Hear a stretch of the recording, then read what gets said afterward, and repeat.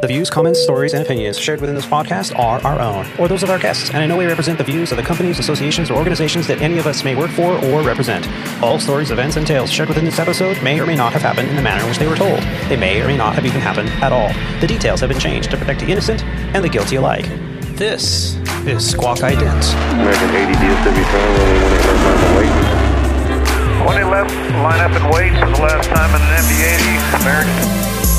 American 80 for the last time, wind 1005, RNAV to B-Park, runway 18 left, clear for takeoff. RNAV B-Park, clear for takeoff, 18 left, American 80, W. Better make it a good one.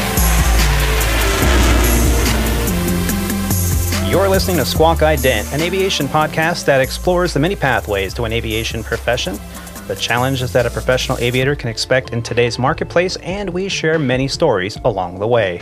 I'm your host, Aviator Tony, a professional airline pilot currently flying for a U.S. legacy carrier with close to 20 years on the flight line. This is episode 77 of the Squawk Ident podcast, recorded on the 5th of May, 2021, from the Aviator Sound Studios from somewhere in Southern California. On today's episode, Captain Roger and I are joined by one of Legacy Airlines' newest captains. He has survived furloughs, mergers, and multiple turndowns. He is a former Northern Arizona collegiate drum major, a tuba-playing god, an avid pianist, and he even helped me choose out a quality ukulele not too long ago. His journey in aviation has followed a path not often mentioned. We had the opportunity to fly again recently, where I was able to blackmail him into joining us here today. But before we start our pre-flight for episode 77, I wanted to express our many thanks to Kyle Jansen for joining us as a guest host on episode 76, Ditching, New Strategies, and Comebacks. We enjoyed discussing the evolving airline strategies that we have noticed being explored within the recovering U.S. airline market. Thanks again, Kyle. We look forward to having you again on the show real soon.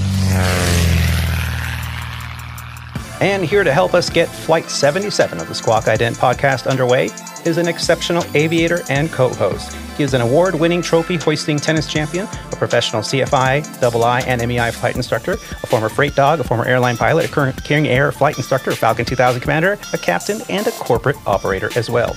He joins us from his mobile studios from his penthouse suite at the DoubleTree Hotel in Denver, Colorado, where he is fresh off his out-of-country adventure flight sequence to Iceland. Please help me in welcoming back to the show a fantastic co-host, Captain Roger.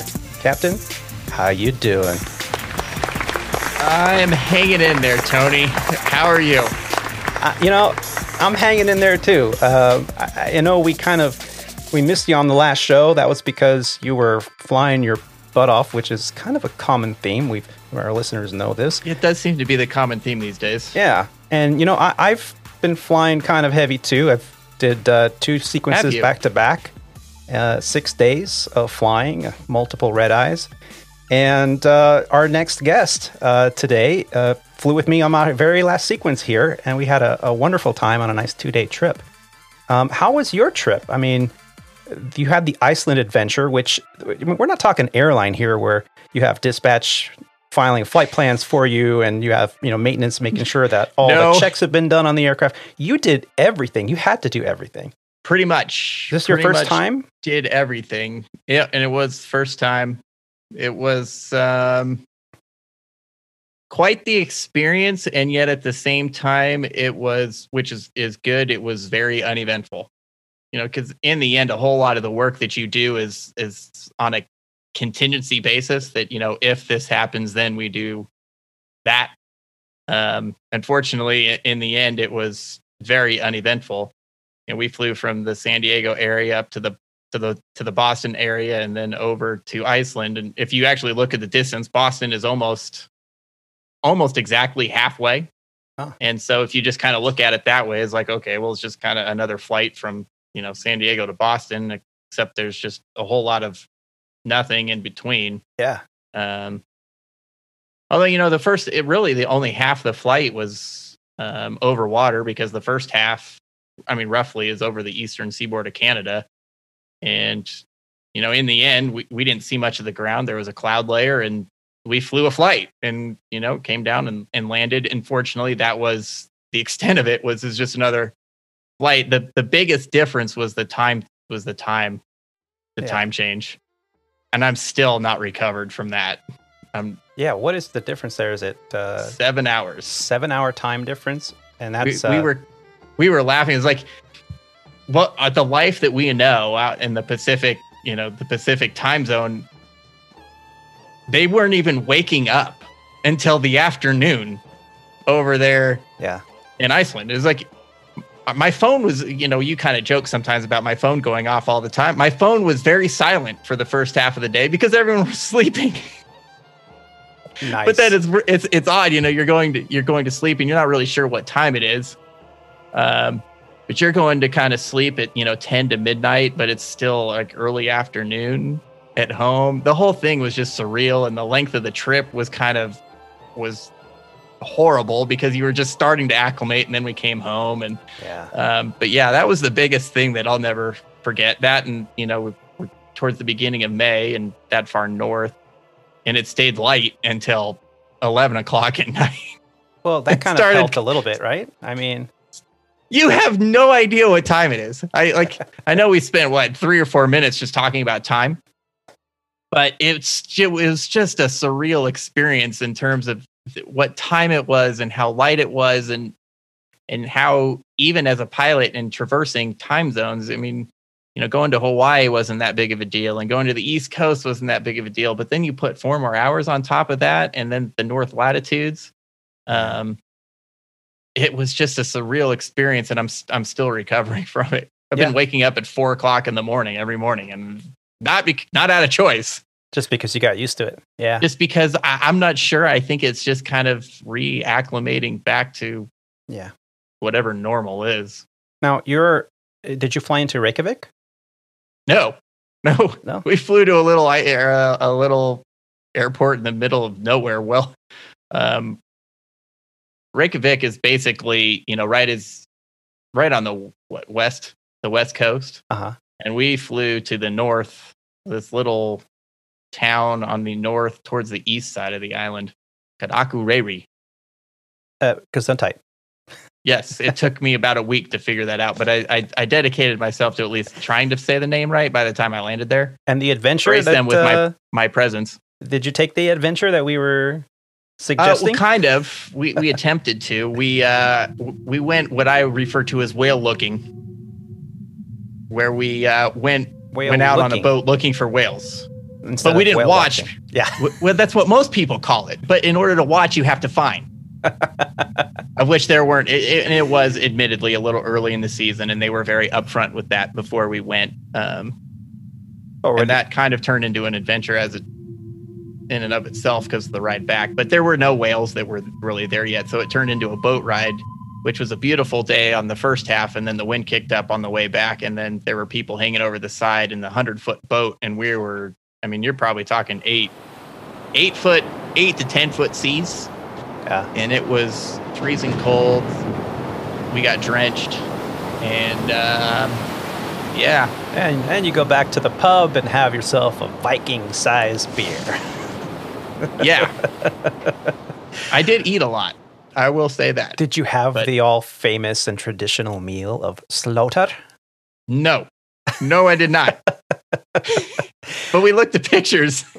Yeah, if you're curious, they have a lot of sheep up there. What we're talking about? Just look up slaughter, Icelandic traditional meal. I believe Sibi and Runar were so gracious to be on the podcast. Back in August of last year. Was it that long ago? Well, yeah, because that's when they received their furlough notice week, I believe. But we need to catch up with them again and see how they're doing, our Viking friends over there to the north. But yeah, they talked all about the traditional meal. I'm not going to gross anybody out, but it's basically a cold cut of some kind. Let's just leave it at that. But yeah, I'm glad you made it back. Your adventure was full. And then you flew again after that, right? Yeah, I think today was today was my first flight back after that. Staying in the western half of the United States, which is always nice. Yeah. So we had 3 legs today and then just going back home tomorrow. Yeah, episode 49, Vikings Take Flight of the Squawk Ident podcast, where we have our Icelandic friends from the north give us a little rundown of their journeys, and we do talk about the slaughter, the traditional Viking meal of the Icelandic people. All the more for them. Yeah. No, thanks. Maybe if I go, I'll try it. But, I just want to say thank you again for joining us today. I know you've had a very heavy schedule. You're still recovering from that crazy trip. And well, you're very welcome. And I'm sure that every, our faithful listeners missed me as well. Absolutely, so I felt a duty to come back for the comedic relief and to give the airline guys a hard time. Come on. To give the airline guys a hard time. I kind of feel like that's my, I don't know what I'm going to do if I ever go to an airline, because then I'll just be one of them. And I hope you come to Legacy so that we can hold this every episode and every word above your head for the rest of your career. I know. I might need to spend a little more time worrying about that. Don't burn your bridges, ladies and gentlemen. No, we jest. We love Roger. Well, now that our pre-flight is complete, I'll give you a little rundown on what I've been doing here later in the show. But now that our pre-flight is complete, let's get ready to push off the gate and start those virtual podcast engines. Flight 77 of the Squawk Ident podcast is officially underway. Today's guest started his journey in aviation after graduating with a music degree from Northern Arizona University. After graduation, he was accepted into the Ab Initio program for Mesa Airlines back in 1998. With just over 280 hours of total time under his belt, he was selected to fly for Mesa Airlines in the year 2000. That later led him to a promising job opportunity at an airline we hear on the show called Cactus Air. Joining us from his compound deep in the heart of Arizona, please join us in welcoming to the show Captain Jerry Quinn. Jerry, how you doing? Great, Tony. How you doing? Doing fantastic. Thank you for being here. Thank you. Thank you for having me on the podcast. I definitely appreciate it. When you extended me the invitation on our last trip. Terribly exciting, and I'm happy to share my experience, and hopefully it's not as boring as it can sound. No, not at all. Make it exciting. You and I flew together back in December, I think, was it 2000? And I think so, yeah. Yeah, we had a great time. It was Christmas. It was Christmas. It was Christmas Day. Melikalikimaka, I think, was as we flew to Hawaii. Yeah. And I do have to thank you for helping me remember the ins and outs and intricacies of Equal Time Point. As far as it pertains to engine failures and or medicals, Tony was able to bring me up to speed because I hadn't done any Hawaii flying for a while. And I appreciate that. Yeah, Tony, very much. No, it's my pleasure.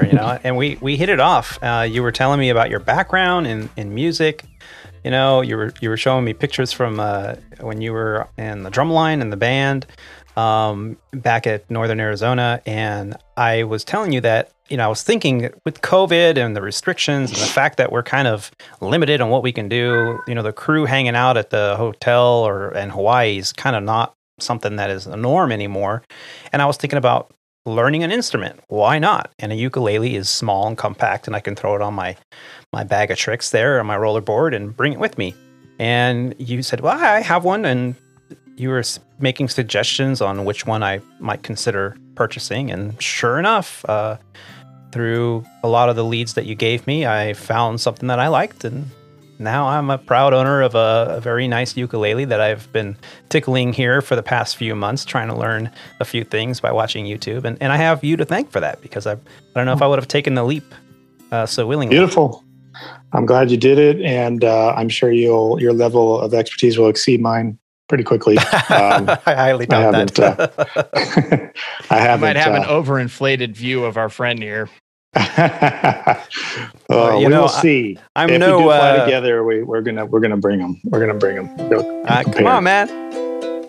That sounds great. Yeah, the next time we fly together, we agreed that we would text each other and go, "Hey, we're flying together. Bring your uke. Jam session, buddy." Absolutely. Yeah, and then meanwhile, the flight attendants are back there going, "Who's killing cats up in the cockpit?"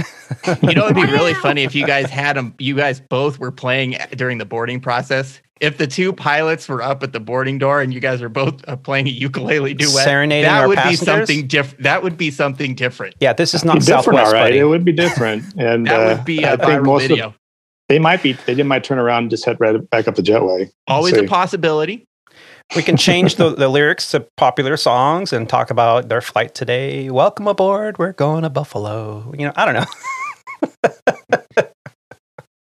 Oh, Well, I listened to your intro there, and it makes me feel old. Starting in aviation, 23 years ago now. That's crazy. and yet, Captain, you're younger than me. So what does that make me? I said it, or you said it. I didn't say it. Well, you didn't have bring it to. up. I got you. I'm picking it up. So let's talk a little bit about our last trip, just to kind of reminisce a little bit. I saw your name popped up like kind of last second, like a day prior. Was that because you're on reserve and they gave you the trip, or how did that work? Yes, I'm squarely on reserve now. As you mentioned, I'm pretty new captain. I'm not new at the airline. I kind of delayed an upgrade a little bit for some quality of life issues, but I live in Scottsdale, Arizona, and now I find myself a commuter to Los Angeles. And I waited until I could hold what we call long call reserve, which is give us a little more time, lead time on our trips when they do call us out. And they called me for that one. And believe it or not, they will be calling me sometime today. I've been assigned a trip for tomorrow. So I had just 2 days off. And I've pretty much resigned myself to the phone, probably ringing every day that I'm on call. It's starting. COVID was a nice break. And it was a nice break for me because I find myself able to hold a line, which I wouldn't by any measure of seniority. But I think a lot of guys were bidding reserve and hoping to not fly. So most of last year I was holding line, and I'll take it, because it enabled me to control some of my destiny and make some money. Yeah. But ever since the holidays, I'm squarely back on reserve for the time being, and we'll be flying. Well, yeah, maybe we'll see each other more. Yeah, and you mentioned something that's quite interesting. And I'll just give a little explanation to some of our listeners that, there are different reserve rules for every airline out there. Every operator has a contract, and some people are on 24-hour reserve where they can call them at any time, and you have a particular amount of time to get to the airport to be ready to go to sign in for your trip. Over at Legacy Airlines, where we have short call reserve, where the time is not really written in stone, but the unspoken word, at least at Los Angeles, is that you have about under 3 hours, 2 to 3 hours maximum to get to the aircraft to be ready to be signed in and good to go. And then there's long call reserve, which is preferred for most people because then you have, 13 hours or 12 hours before you have to make it? It's 12. 12 hours on long call. Yeah, and I forget the term they use for the short call, like promptly available or something like that. Right. But the company does tack on their expectations for an hourly thing, which we deal with. I was a professional reserve for many, many, many years. I think I've been at what we call it Legacy for I think like the total now of 16 years, and I'd say 13 of that was reserve. So I got I knew the ins and outs pretty well, day in and day out. But 12 hours long call here. And although they do, when they give you the long call reserve, your monthly guarantee is a little bit less, at least here, than it would be on the short call. Yeah. So you have like a minimum month. So even if you fly one flight in the entire bidding cycle of 30 days or whatever it is for the month, then you're still going to get paid your minimum monthly guaranteed pay. Absolutely. So short call, you get 2.5 hours more a month than if you were long call, something like that? I think it's 3. I think it's 76 hours guarantee on the short call, and it's 73 hours guarantee on the long call. Okay. And it kind of stinks to take that kind of a hit to do the long haul. But I obviously living in Phoenix and doing reserve for Los Angeles, that's the only way I can make that work. Yeah.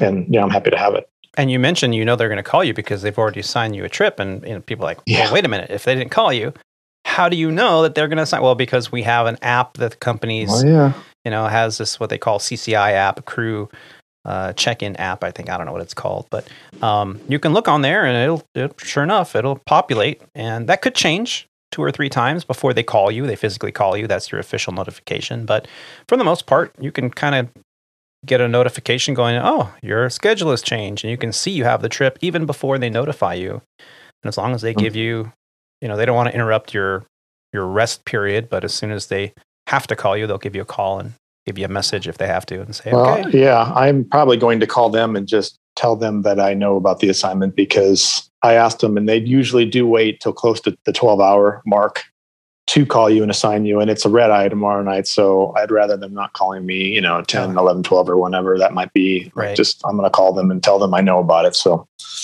perfect. 4-day trip and a red eye, so it is what it is. I'm going to be flying a lot, and, I'm setting my expectation now that it's going to be a lot of flying from here on out. Yeah. Yeah. The niceness of being paid to stay at home on reserve, on call, I think is slowly going away now that we're starting to see these numbers creep up and be steady. I know that the past 2 days when we were flying together, every flight was pretty close to full. I don't think we had any flight that had, a row open anywhere. Yeah. The loads are remaining high. I think this summer is going to be very busy for our airline and other legacies, for everybody, for that matter. That's good. Yeah, good. Very good. And speaking of our last trip, we had a 2-day. It started out in Los Angeles, ended up going to DFW in the middle of the day. It was one of the first times I didn't either start with a red eye or finish with a red eye, so I was very grateful. And we had a 3-hour sit at DFW. We're able to get some food and make some phone calls, and then we were off to New Orleans in the evening. And a little bit of weather en route, and we kind of were keeping a close eye on it. We had plenty of fuel. I believe we had ferry fuel on that one. So for those that don't know what ferry fuel is, it's when you need a certain amount of fuel for fuel to get to your destination and be legal with all the FARs that are required to be followed. And so you have your 45 minutes reserve, any alternate fuel you might need, and dispatch add, captain add. There's so many hold fuel, so many fuel contingencies that we plan on for these flights. And we actually had almost double the fuel we needed because of whatever economic reasons. The cost of fuel maybe in Louisiana was a little higher than the cost of fuel in Dallas. So for whatever reason, now you have to keep in mind, dispatchers run a formula, and that added weight of all that fuel increases your fuel burn and your fuel economy. So you have to, the cost savings have to outweigh the added fuel burn and the decreased performance of the aircraft being heavier than it normally would be.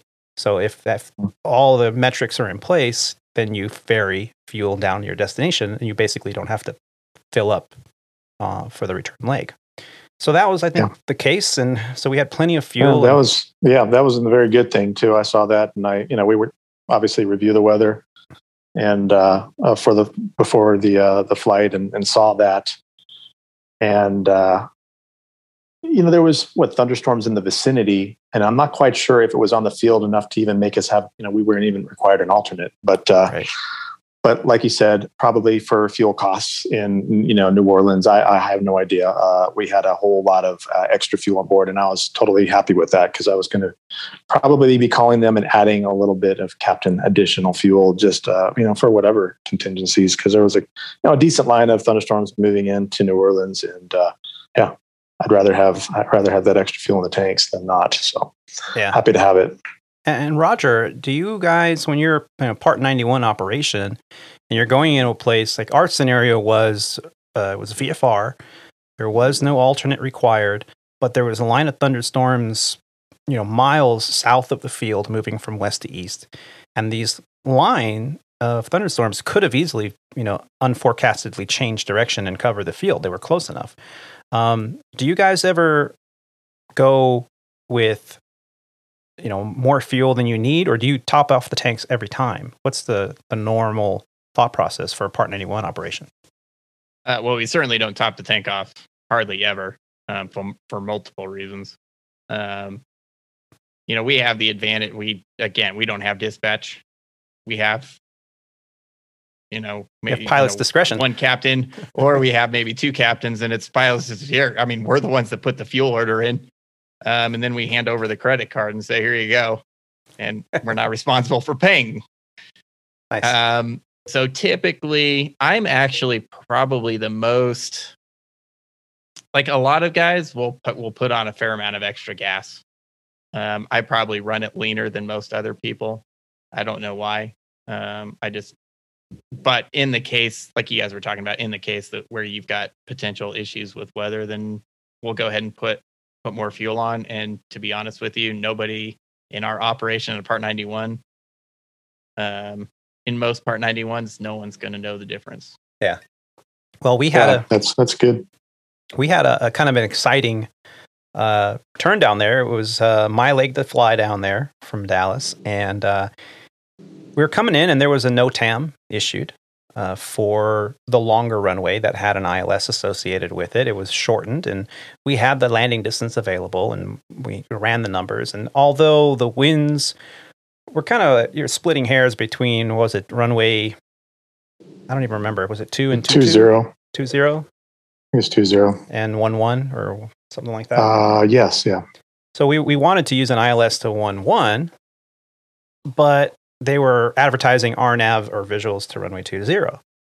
So initially in cruise, I had briefed the RNAV to runway 20, and then we were kind of got to talking about it, and like, well, why use the short runway when we can use the longer runway? And currently the conditions on the field are not bad. The winds actually didn't really benefit you from landing on one runway or the other. Why don't we just prep for the longer runway, even with the shortened NOTAM? So I said, okay. So I rebriefed, and Jerry was very attentive to how I was setting up the FMS or the box or the FMGC, however you want to call it. And we briefed that one.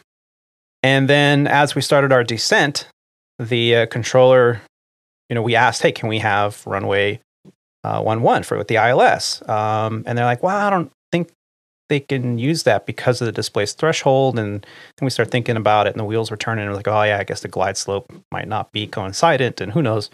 So we didn't really quite look into it enough because it was basically VFR. And they said, yeah, no, we can't give you that.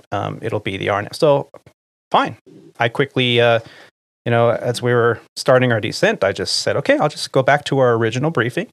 And I put in, the 20 approach in the FMGC. They gave us direct to the first fix, had everything set up. We made sure that the briefing, all the numbers were still applicable. And we went direct to that fix. And as we got a little closer, we were cleared the RNAV approach. We were in VMC conditions. We could see the runway. But then I noticed that on my PFD that the ILS light or indicator was blinking yellow. I'm like, wait, we're not shooting an ILS. We're shooting an RNAV. What? So I voiced this to Jerry. I said, what's this ILS thing? And he goes, did you accidentally put in the ILS to that runway instead of the RNAV? I'm like, I don't think so. So he says, because our eyes were both down, and the autopilot was flying, but our eyes were both down. And he said something I really very much appreciated. He goes, you know what? I'll take care of it. You fly the aircraft. I said, you're right. My aircraft. Yeah. And I brought my eyes back to the attention of the PFD and the MFD and all my instruments. And I had the runway visually. So I quickly put it into heading mode and started navigating using kind of a lower level of automation. The autopilot was still coupled. And he goes, okay, it's all set up. So I recoupled the approach, and sure enough, we executed a relatively flawless approach, but it got busy really fast, and it was because of an error that I made. Now, I'm the first one to admit, if I make a mistake, I made a mistake, and I tried my best at every time to learn from it. And I got to say, Jerry was very kind about it. He wasn't like, "Oh, what did you do?" Because it could. The stress level, and I've flown with guys like that. The stress level can shoot up exponentially in a very short period of time during a critical phase of flight, and I think that could lead, when the threat and error management model isn't really followed, to some major errors. Potentially an accident. So I was very appreciative that we all remained calm and we kind of fixed the little flub that I made, and everything was okay. Yeah, no, you did a great job. I mean, we talked about it a little bit afterward, how that happened. I think, we had done a nice brief, well up in cruise, and discussed everything we were going to do. But obviously when you get down on with approach control and, you first talk to them and you're only like 30 miles away, and they start assigning you something different than you expected. Now, you're going to, have to quickly change your plan. You don't have to, but I think we felt comfortable enough. We'd already talked about 2-0 in the RNAV that they were offering to that runway, just rethrowing that one in there. But yeah, I mean, it was up. I don't know why they, I guess I surmised the reason they didn't give us the longer runway is I don't know if they felt it wasn't good enough for VFR or clearing us for a visual to that runway, but obviously they didn't have maybe any approach to offer. I don't know the ins and outs of what their rules are, but they said 2-0, and it was fine and it was safe.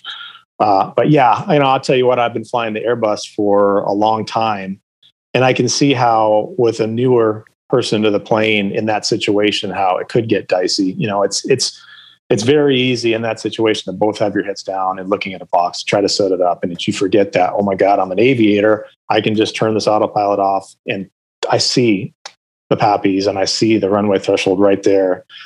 I can fly to it, Right. Well said. Yes, exactly. You did that, and it was just me, a couple of keystrokes changing over to the RNAV from, I think, a localizer was in there, and then just hitting a few buttons, and then that's a backup for us, to get to the runway. Yeah. So yeah, no big deal. But yeah, I can see how,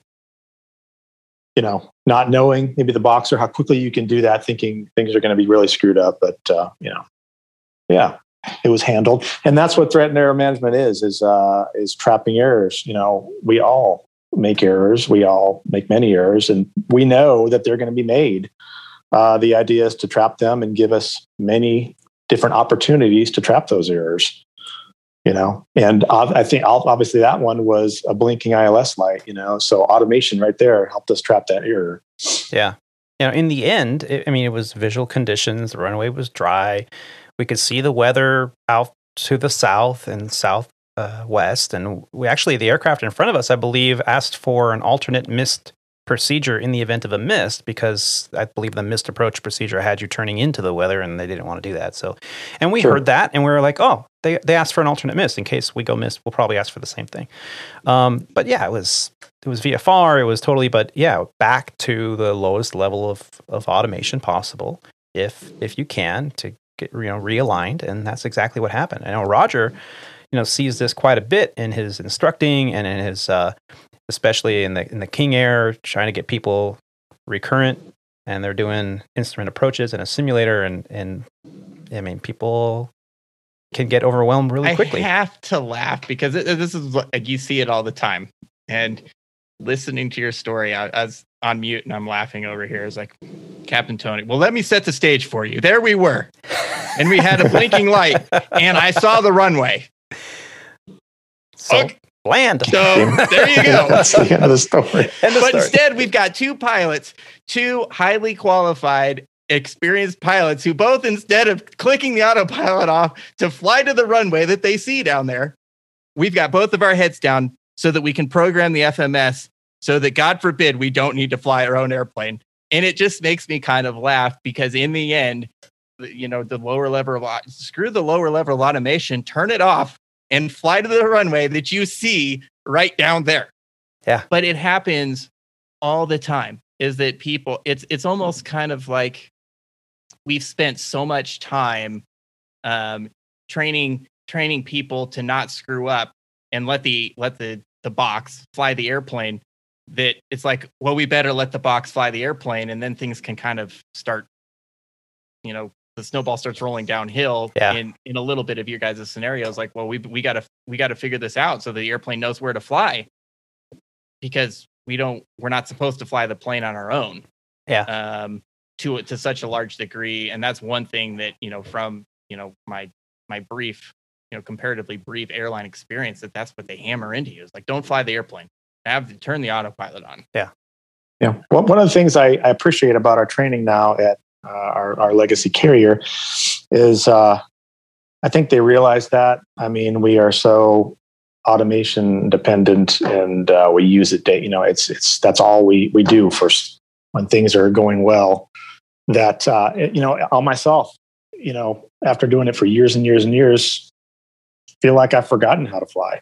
You don't feel comfortable in that situation. So they've added that to the training, and I believe on every recurrent training we do, we get in the simulator, it'll be a scenario where it's like, all right, you're going to do just a simple pattern without anything. You don't have any automation. I think you turn the autopilot off, you turn the flight director off, you turn it all, and just your auto throttle is off, and just remember how to fly a plane. And it's great to get back to that, because we all should know how to do it. We all know how to do it. It comes back, and we need to see it and know that we can do it before we start just deciding to tinker in a box, and so we don't have to do it. But I get it. Yeah. It's a really interesting subject. And this was a long time ago that Airbus was a 330 that crashed off of Brazil on the way back to Europe.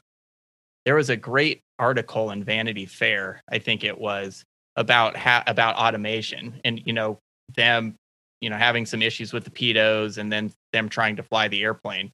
But it basically, the gist of it is that we spent so much time having all these mistakes, and we're going to push automation on the pilots. Automation. But what that did was that when things go really wrong and then we have to fly the airplane, we've flown the airplane so little that we don't know how to respond to it. But then the response to that is, well, the pilots can't fly. We got to push automation, more automation. And it's almost like a negative feedback loop where we're trying to shove all this automation on, but then that's going to degrade the skills when they're kind of needed the most. And I never really thought about that, but there is a lot of truth to it too. Yeah. Yeah. I had to prove to myself that I could still fly. Back in the mid 2000s, one of my downturns was 2008, the Great Recession, and I got furloughed, and faced with what am I going to do? I had a couple opportunities that went away. Numerous jobs fell through at different times. It was a very bad time for me as a furloughed airline pilot. But one of the things I was going to do was go back and fly a 1900D. And I had to swallow my pride as a big Airbus driver, to go back to something like that and be paid so little. But I was happy to do it because there was nothing else right at the time. And I needed to stay current. But one of the things was, I trained back in the day when I was younger to fly a 1900, and I never got to. And I was eager to fly it because all my friends, and when I was in flight school, I spoken so highly of that plane. And it was a company called Great Lakes. I'm sure you both heard of Great Lakes. I swallowed my pride, and I got hired and went there. And I was eager to see if I could still fly. Having flown Canadair, regional jets with the glass, and then of course the Airbus, which is a whole new level, with an auto throttle that's doing its thing. But I can tell you that it comes back very quickly, getting in that six pack again, and the RMI needle and the NDB and just doing it all without an autopilot. It took me a week or so to feel comfortable, but it did. Yeah. So I'm telling every aviator out there, if you can all fly, get out there and do it. Yeah, for sure. So we had this little bit of an adventure on our last leg, where it got busy the last 10 minutes of the flight. Of course, at the most critical time, that's always when it happens. And, we handled it very well. And we got on the ground. It was raining off and on, but pretty much the weather was staying south of the city, the town. So here we were in the Big Easy.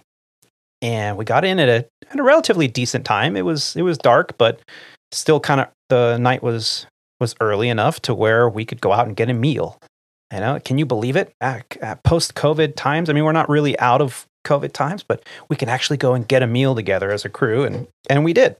We went downtown on Bourbon Street and took a walk. I was actually pretty impressed at how many people were down there. What did you think, Jerry? Yeah. I'll tell you the truth.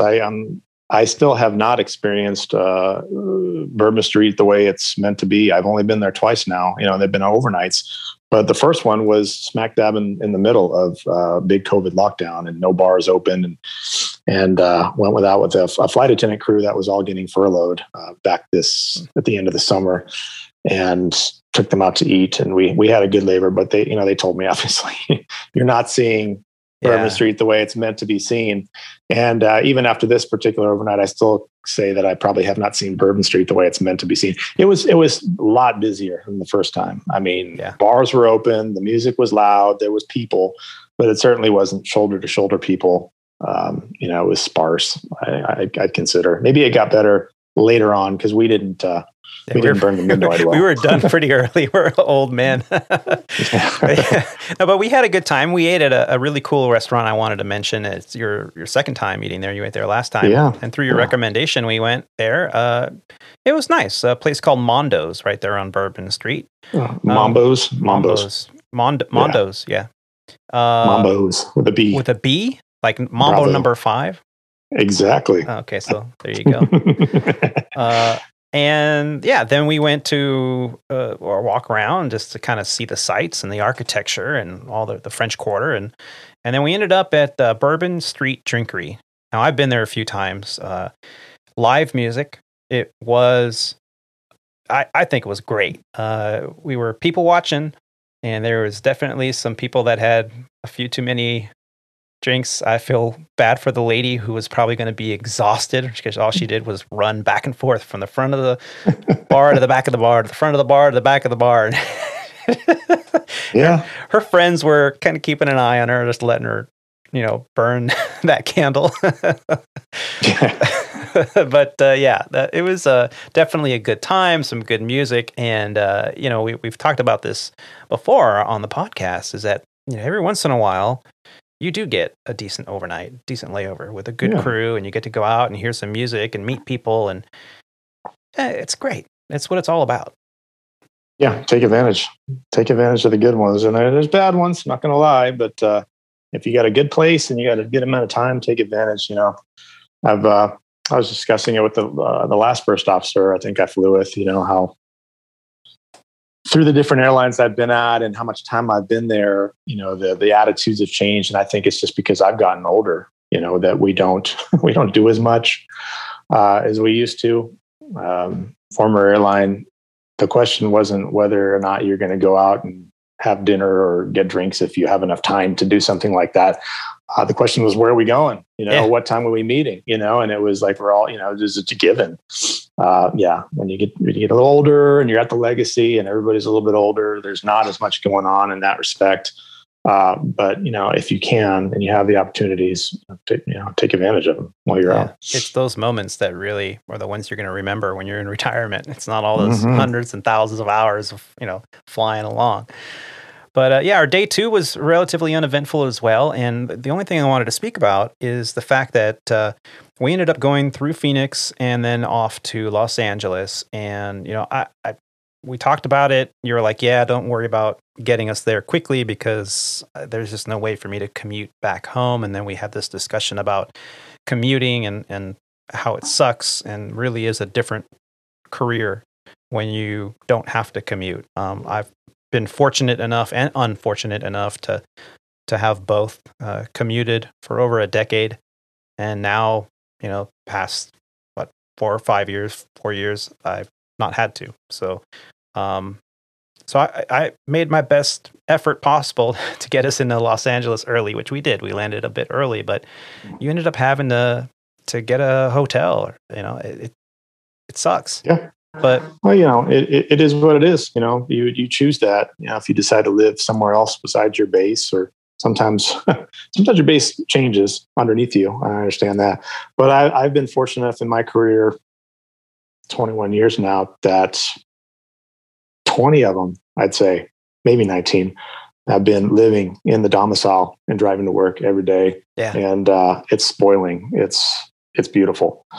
Through a couple different airlines, living in the Phoenix area and just getting to drive to my training sessions too. We had both of those airlines had training in the Phoenix Valley, and I could just drive there. And now under legacy here, driving to a different city to go to training, and obviously commuting to LA. I did it to myself, choosing to be based in LA, leaving Phoenix to upgrade. And it's a choice you got to make, quality of life, or if you want to, move seats, or, have to have the money. And I was ready, having spent the better part of 14 years sitting in the right seat of the Airbus. I was ready for that move. Yeah. So, but the commute it is what it is. You gotta do it if you're going to choose the upgrade route. And Phoenix to LA is not that bad. It's normal times. There's a lot of flights. Granted, they do get full, and I've heard some stories. But a former airline, commuter airline that I used to work at, when I decided to go ahead and upgrade there, it was a much longer commute. It wasn't by choice. I was actually a quality of life guy back then, living in Phoenix, waiting until I could be a CRJ captain in Phoenix, which was actually kind of a more senior position. And I got awarded it. And when I was in training, they turned around and, I think one of our other domiciles or bases was shrinking with a bunch of senior guys. It may have been Denver, and they were all getting displaced, and they all coming back to Phoenix, which was, their next choice. And I got flushed out before I even started. I'm in training. I've accepted training. I'm in training. And they say, well, what do you want to do? Do you want to go back to the right seat to remain in Phoenix, or you can continue to upgrade and you'll be in Nashville or Washington, D.C., Dulles. And I could already taste the fourth stripe and the money. And I was there. I'm like, I guess I'm going to do that. And I actually chose Dulles because my mother and stepfather at the time were living in the D.C. area. So I didn't need to get a crash pad.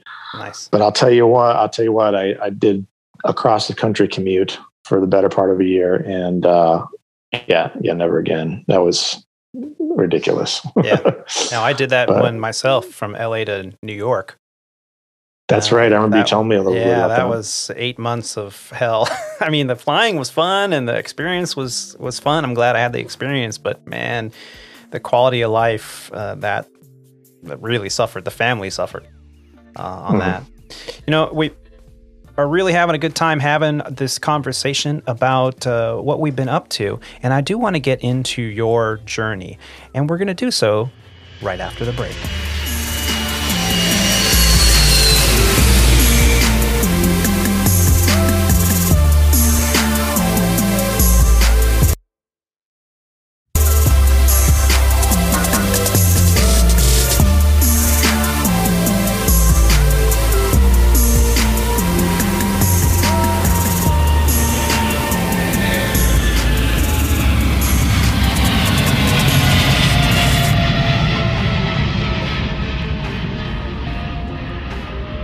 And ladies and gentlemen, welcome back from the break. We're talking today to Captain Jerry from Legacy Airlines, and we've been talking about all the little things that we've been going through with flight schedules and threat and error management issues that we were able to fly the airplane at its lowest level of automation for a moment to correct issues that I made on the flight line and some of the issues that we're seeing in today's marketplace. Now we're going to dive into Jerry's journey, which, I'm really excited to have you on the show today because we kind of talked about this the first time we flew together last year, and then we flew again last week, and kind of brought all those topics of discussion back up. And I really found it interesting that your journey is not quite standard. It's, the path you took was a little unique. And, thank you for agreeing to share that with us. But let's start at the beginning. What sparked this passion for aviation? How old were you when you first decided, oh, look, airplane? Yeah. Well, that's going to be typical to most pilots. At a really young age, I loved aviation. I need everything about it. I really liked military aviation. That was really what I was looking at. Through really young, grade school years, I loved making the model jets and going to air shows and everything there was to know about military aviation. I was looking into it, and I thought about going to the Air Force Academy when I was I think I was still in like 5th or 6th grade at that point. But then somewhere along the lines, I realized that I wasn't going to be able to be a pilot, at least not in the military, because I have asthma. I've been an asthma sufferer my whole life. It's never stopped me from doing anything in my life, but it's been there. I can't deny it. I'm not going to, lie about it. Take approved medications for it, now, obviously. But yeah, back then I thought, okay, and that is the case. An asthma condition is going to eliminate you from going into the military and flying military, aircraft. So it kind of just went away.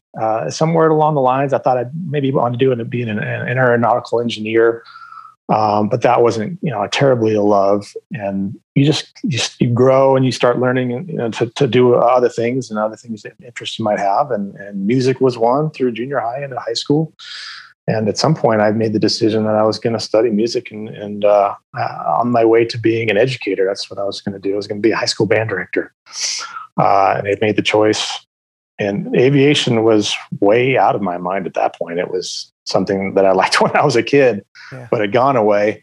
And what did I do? I mean, I got scholarships and studied music at a four-year school here in Arizona, Northern Arizona University. And really, I liked what I was doing. I think I dropped the education part of my music after about a year, realizing that I don't think I want to be at least like a public school educator. I think, I'd really like to teach college. That was more respected, and I'll be a college professor. And so I dropped the music education, which entailed student teaching and all the rest, and just studied music performance, playing the tuba, which I did. And I think it wasn't until about my junior year, I started realizing there's a lot of people that want to do exactly what I want to do, and a lot of competition. And again, the pay is not. It takes a while to get to a level where you're going to make decent pay, as a collegiate educator. And the list is long. Everybody wanted to do it, so I started thinking hard. I'm like, you know what? Maybe I should be looking into something else. And being, I guess, pragmatic, at a young age about really what's going to make me happy in life. I hate to say it, but I wanted to make a decent living is one part of it. Sure. And I've obviously wanted to choose something that I like to do as well. And I was finding that I think I was going to be more frustrated in music than anything, and started to look for something else. And then it just hit me, that aviation was there, and I loved it from when I was a kid. And I don't even remember the conversation I had with somebody that I'm like, I think I could be a pilot. I could be an airline pilot in this day and age. You don't have to be a military pilot. You can go through commuter airlines and building time and that way to get to a major carrier. And you can have asthma too. It's not a special issuance. It's nothing special on your medical. I just have to check the box that I have it. Now they have, this day and age, made it a little more difficult on the hoops I have to jump through, which is unfortunate. But no, that's no problem at all. But once I realized I could, I just jumped right in. I started looking into flight schools. I'm like, I'm going to continue to get this degree. I had my senior year to go, I think, for my 4-year degree in music. And then I'm going to look into flight schools and see how I can make a career and try to get to that point of being an airline pilot. Graduated with my Bachelor of Music in Instrumental Music Performance over at NAU. And at that time, I had already looked into flight schools. And there was one particular one that wasn't too far from where I was. I was in Flagstaff, Arizona, which is northern Arizona. And Arizona has a lot of training, a lot of schools. It's one of the big places people come to train. But not too far from where I was in Flagstaff was Farmington, New Mexico, just on the other side of the Navajo Nation there in the Four Corners area. Base Airlines, their headquarters was there at that time, and they had a small flight school. And I remember hearing about it from somebody I think I worked at Dillard's with. whose husband had gone through the school and now was a 1900 first officer for Mesa and based in Flagstaff, and looked into the program, and it was right up my alley. I had a 4-year degree. I didn't need to go get more traditional schooling. I needed my ratings. Yeah. And I needed to try to get to an airline as quick as possible. That's what everybody really aims to do, I think. And that school was there. I think at the time, unfortunately, it's not there anymore. And even if it was, the opportunity that I got, you can't do anymore with some of the regs. We talked a little bit on the flight, FAR 117, and the amount of time you have to get just to a regional airline. But anyways, it was called Mesa Airlines Pilot Development, and it was a great opportunity. It was a 5-semester program. It was tied to the community college or 2-year school that was there in Farmington. So you did have to go through some general studies classes, which I begrudgingly, had to do to get an associate's degree. I think it was Associates of Applied Science and Aviation Technology. It was a nice long title, but we were all there to get our ratings and work at the end of this program for Mesa Airlines. Right. But yeah, 5 semesters. It took you through your private. It was ab initio. I think you mentioned at the very beginning of the program. Take you from square one. No flight, no experience necessary. Private, commercial, instrument, multi-engine, and then at the 5th semester, we got time in the 1900. We did 40 hours in a procedure trainer, and then 10 hours in the actual aircraft with an instructor in a crew environment. Mm-hmm. And at the end of the program, when you completed the program, you were guaranteed an interview with Mesa, and it was just an interview. You could still not get hired, basically, if you didn't play your cards right, or if you were not a nice person, so to speak. You could still complete the program and not get hired. So, but the beauty of that program was there was no CFI requirements and no flight instructing. I came out of the school with under 300 hours of flying, and I went right to a commuter airline, which was at the time was a great opportunity. I think now in the years that followed, a lot of airlines were starting to hire guys with very, very low time. They were really looking for pilots. But then 1,500, 2,000 hours or more, was what guys were applying with. So for me to come out of that school and be in that opportunity, or to go right to the commuter, was great. And I think I touched on this with you on our flight, that I trained for the 1900D, and I was going to be very excited to fly it for Mesa. And when I came out of the school, Mesa's needs were changing. Their fleet was changing. They were getting rid of 1900s. And I think this was 99, 2000. So RJs were just hitting it big. There were a lot being ordered, and they were growing that fleet. So when I got to my interview, the guy interviewed me, said, "How would you feel about going right into an RJ ground school?" And, I was scared and excited, and they say what you would say at any interview. I'll gladly go wherever you need me to go, wherever the needs there. I'll go there. I'll do it. So that's what I got put into. Me and 7 other guys from that school. It was the first time anybody from that school had been put into an RJ. Right into the CRJ with less than 300 hours. It was incredible journey. Yeah, and that wasn't an easy journey for you either. I mean, we had a little bit of a discussion about the program itself.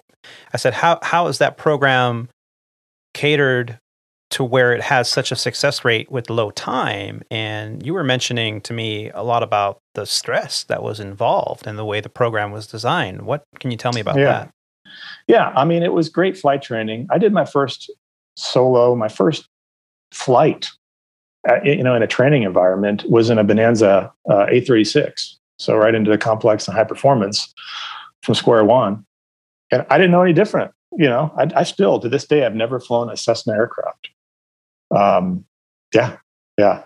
I mean, I've flown some Warriors, so, but I never trained into like I said, that was the first thing we did was fly, retracting the gear and adjusting the prop and stuff like that. So, and they made the program stressful on purpose, I believe. I think that they knew that the opportunity they're going to give you, and they knew the kind of people that they needed in the cockpit with that little bit amount of time, and they wanted to see if you could handle that, that pressures of being an airline pilot.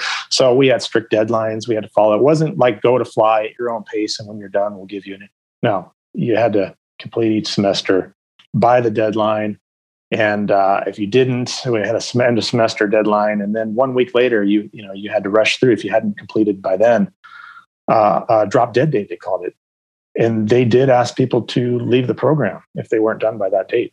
Wow. So, yeah, there was many stressful times during the course of that 5 semesters. But, yeah, I mean, we had something called Lotto.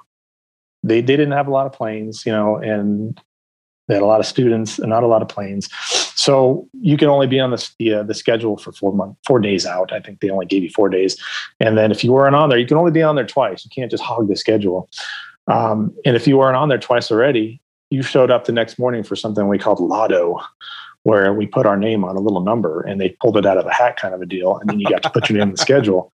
And I'll tell you what, a lot of mornings by the time they pulled your name, your plane was full and your instructor was full, and you're not going to be on the schedule that day. So guess what? You show up a lot of the next morning. So I mean, scenarios were already set for you that even if you were a great student and aviator, and you're going to do very well, that you can fall behind and be very stressed because you didn't get on, Lotto, kind of, you were unlucky for a week or so, and then when you did get on, you had some weather or you had aircraft maintenance, and now you find yourself a week behind, and people are checking off boxes of their, of the lessons we had to complete before a stage check, and you haven't started, and now you're just worried. And but that's what they set it up that way on purpose, I believe. And they knew of the incredible opportunity they were giving you, and they knew that, this program, the way it's set up, when you come out of it, you ain't going anywhere else. Right. You'll put up with it because exactly. Because who else gets a job at 300 hours? I mean, it wasn't lost on them that when you got hired at Mesa too, you're probably going to be putting up with a lot. You'll put up with a lot because where are you going to go? And you're used to it, right? So you ended up on the CRJ training program at Mesa. This was in the year was it 2000? Yeah. And how did that training go for you? It went well. It was, again, 300 hours, and now I'm learning a jet aircraft. But I was prepared for that because for the last year and a half, I was learning something new every semester, something I'd never done before in a fast-paced environment. So this is just doing it again. I'm learning turbine aircraft in the airlines training environment, but it was no different from what I've been doing. So, it went fine, got through it. Mesa never paid for the nice slots for the simulator. I think they always paid for what was left over at flight safety, because when I first got there, we didn't have our own simulators. We were at flight safety. Wow. And of course, I got the 12 a.m. to 4 a.m. sim slot. So you get you did the pre-brief at 10 p.m., sim at midnight, get out at 4, debrief, and the sun's coming up. I'm like, how is that conducive to good training? Hindsight being 2020. But again, what did I know back then? It's like, this must be how it is, and now we have to handle it.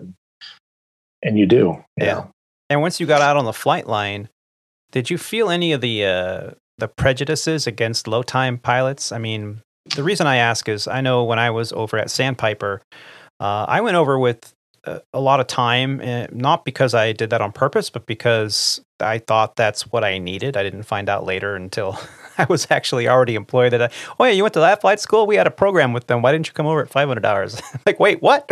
I'm 1,000 hours later. What? Knowledge is power. But then as time progressed, I think we had that kind of cyclical nature of the industry where we were hiring 350-hour pilots as well. And here I was an FO, senior FO at that, and flying with captains going, oh, thank God. I'm like, what's the deal? But then I know some of those pilots that had low time, and they were fantastic. Radio work was always a challenge. I mean, it's a challenge for me, and I have close to 1,600 hours or 16,000 hours now.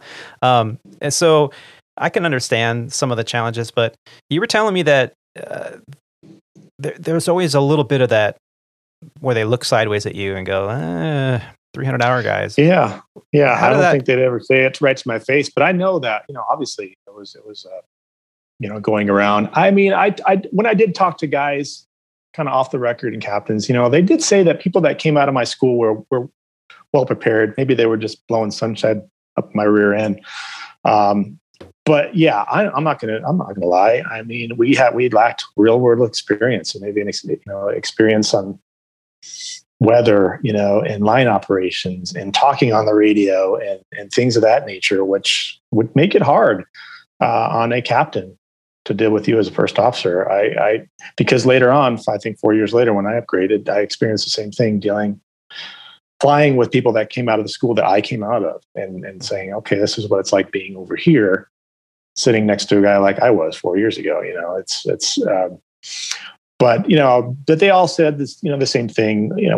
Stick and rudder skills were there. We could fly the plane. It's just, what are you going to do? I mean, but there is sometimes a stigma for coming out with that kind of time, and I just had to say, hey, the military does it every day. If the training is there and it's good quality training, then every hour you do is going to be jam packed with learning, that kind of stuff. Uh-huh. And it can be done, it's not unheard of, and in Europe, they'll put guys coming out of schools like this right into, transport category, like narrow bodied aircraft, or heck, wide body, I've heard. So yeah. It's going to be, and you touched on it. I think that it ebbs and flows on the amount of experience and time pilots have when they are going to their first airline or whatever airline they're going to. And, absent COVID, which is hopefully just was a blip, in some decent expansion of our airlines and hiring, we're going to experience that again. And some of these airlines putting in, what do they call it? Schools. What's the term they cadet use? Program that they're doing now, a cadet program where they're selecting you. Uh-huh. Again, with the idea that they're going to help train you, they're going to train you their way, and you're going to be for them when you get done. That's kind of what I was doing. Yeah, I think they know what to expect when they've selected a candidate. I know on the last show we talked about some of the news that came out with United now being one of the airlines that is hiring really straight off the street and zero time pilots that are going through their version of an ab initio program where they get hired, then they get their private pilot, and United has bought a flight school that is now going to get them through under low time. And of course, they're going to have probably a restricted ATP program commensurate with another university where they're going to get an aviation sciences degree.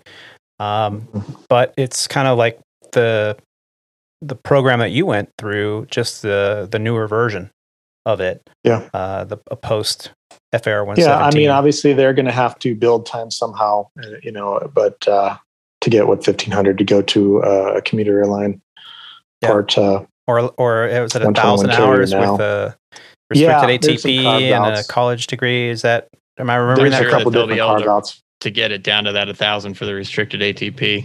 Is that what it is, Roger, or is it 1,300?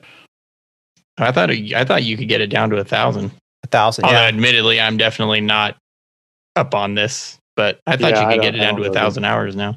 I think you can. Yeah. Yeah. So, and then you applied to Cactus Air while you were there at Mesa as an FO, and you applied. You didn't hear back for a couple of years, but then in 2005 you got the call, and there you were, a captain on a CRJ. How was that going over that way? I applied to Cactus.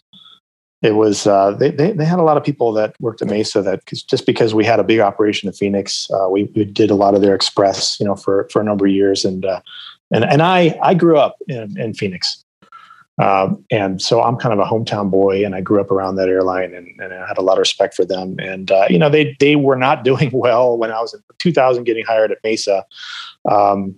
They had some bad operational years, and the reputation was not good.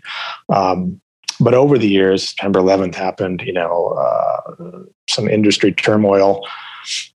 They got a new contract. They cleaned some things up. So around that time, 03, 04, they were hiring again. One of the few that were. And I decided that would be a good opportunity for me. That would be because I certainly wanted to get out of the regionals. I didn't want to spend too much time there. The longer you stay, the harder it is to leave.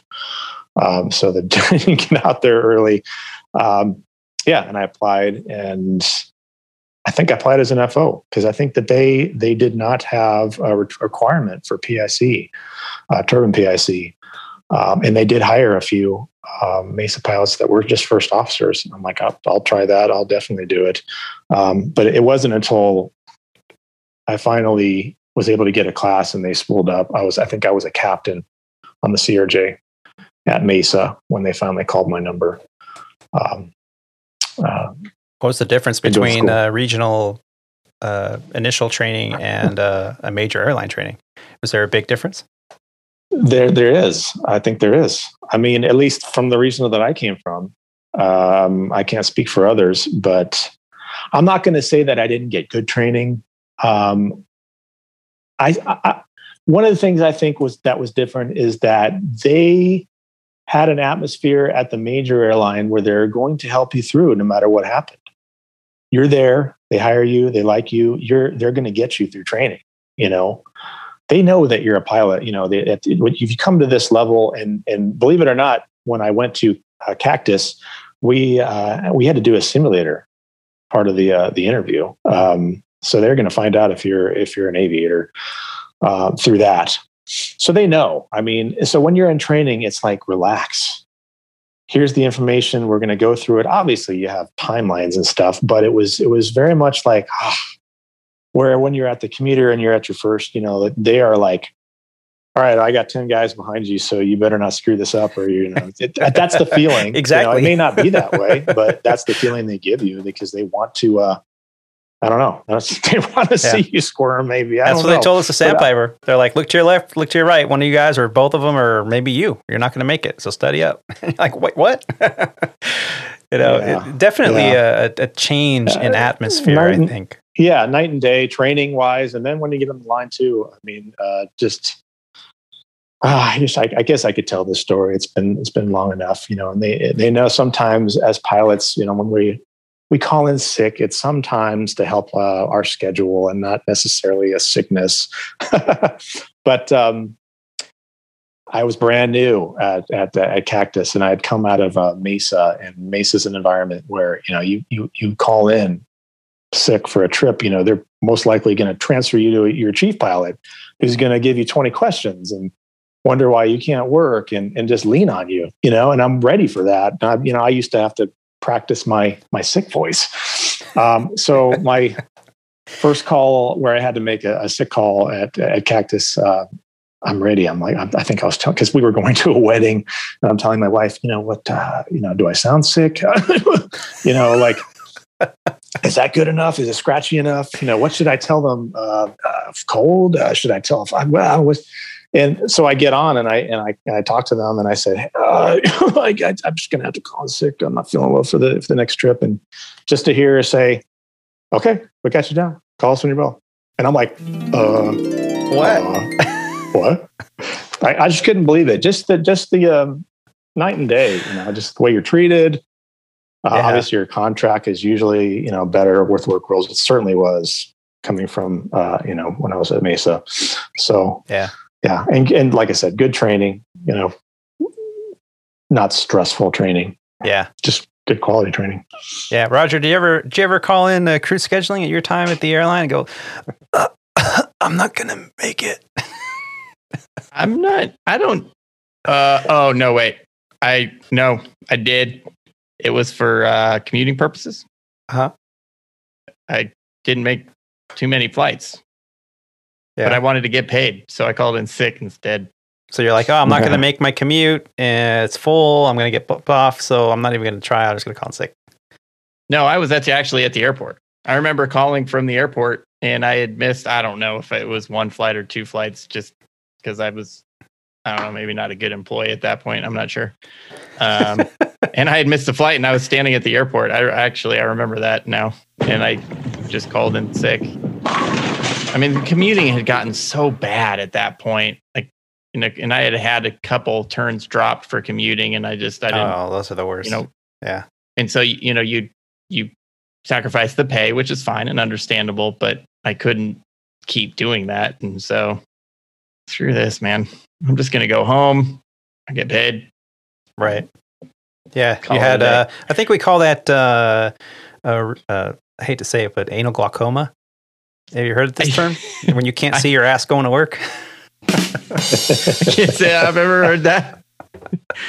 I'm not big on that kind of stuff. I guess I'm too much of a straight arrow, and it makes me feel horrible to think about doing crazy stuff like that. But yeah, I've been told I'm a what do you call it? The Boy Scout. Yeah, stop being such a Boy Scout. Yeah, that's kind of me sick. too. And then I go through my whole stages of sick. I'm like, yeah, this is Chris Scheduling. This is First Officer Downey. I don't think I'm gonna make it. I got laryngitis. Which I never thought about at the time, because that's what everybody did. That's what okay, I gotta focus on making myself at least sound tired and not good. But there are so many sicknesses to have, or so many ailments to have. Yeah, you don't want to go overboard. Did you have a heart attack? Well, I'm just saying that there are so many things that would or should preclude you from going to work that have nothing to do with me. Right. Sounding like you've got a cold. Yeah. Everyone goes right to the cold. Yeah. I got a cold. My neighbor was breathing on me. I think he has COVID, so I got to stay out for 2 weeks with pay. Thank you. Bye bye. I've got a migraine headache. I mean, sinuses, anything. I don't know. Yeah, there's so many reasons why you should not fly, and you should call in sick. And we kind of make light of it here, but flying sick is like the most irresponsible thing you can do as a pilot. Right. Especially if it's something that's infectious or takes you out of your A game, because now you're a hazard on the flight line. And if you're not feeling well, despite the jokes that we have here today, if you're not feeling well, and we've said this many times before on the podcast, is use the sick. That's what they're for. If you have to get a doctor's note, so be it. At a major or a mainline carrier, they're not going to ask you for that unless it's a major issue that could potentially be a jeopardy for your FAA medical. But if you're not feeling well, you have hay fever, allergies, by all means, don't go flying and make it worse. Or if you just have the sniffles, it's just allergies. Are you sure? Could you have a cold? I think now things have changed in this past year, that people are not hesitating anymore. Everyone's hypersensitive and hyper vigilant about everything. Yep.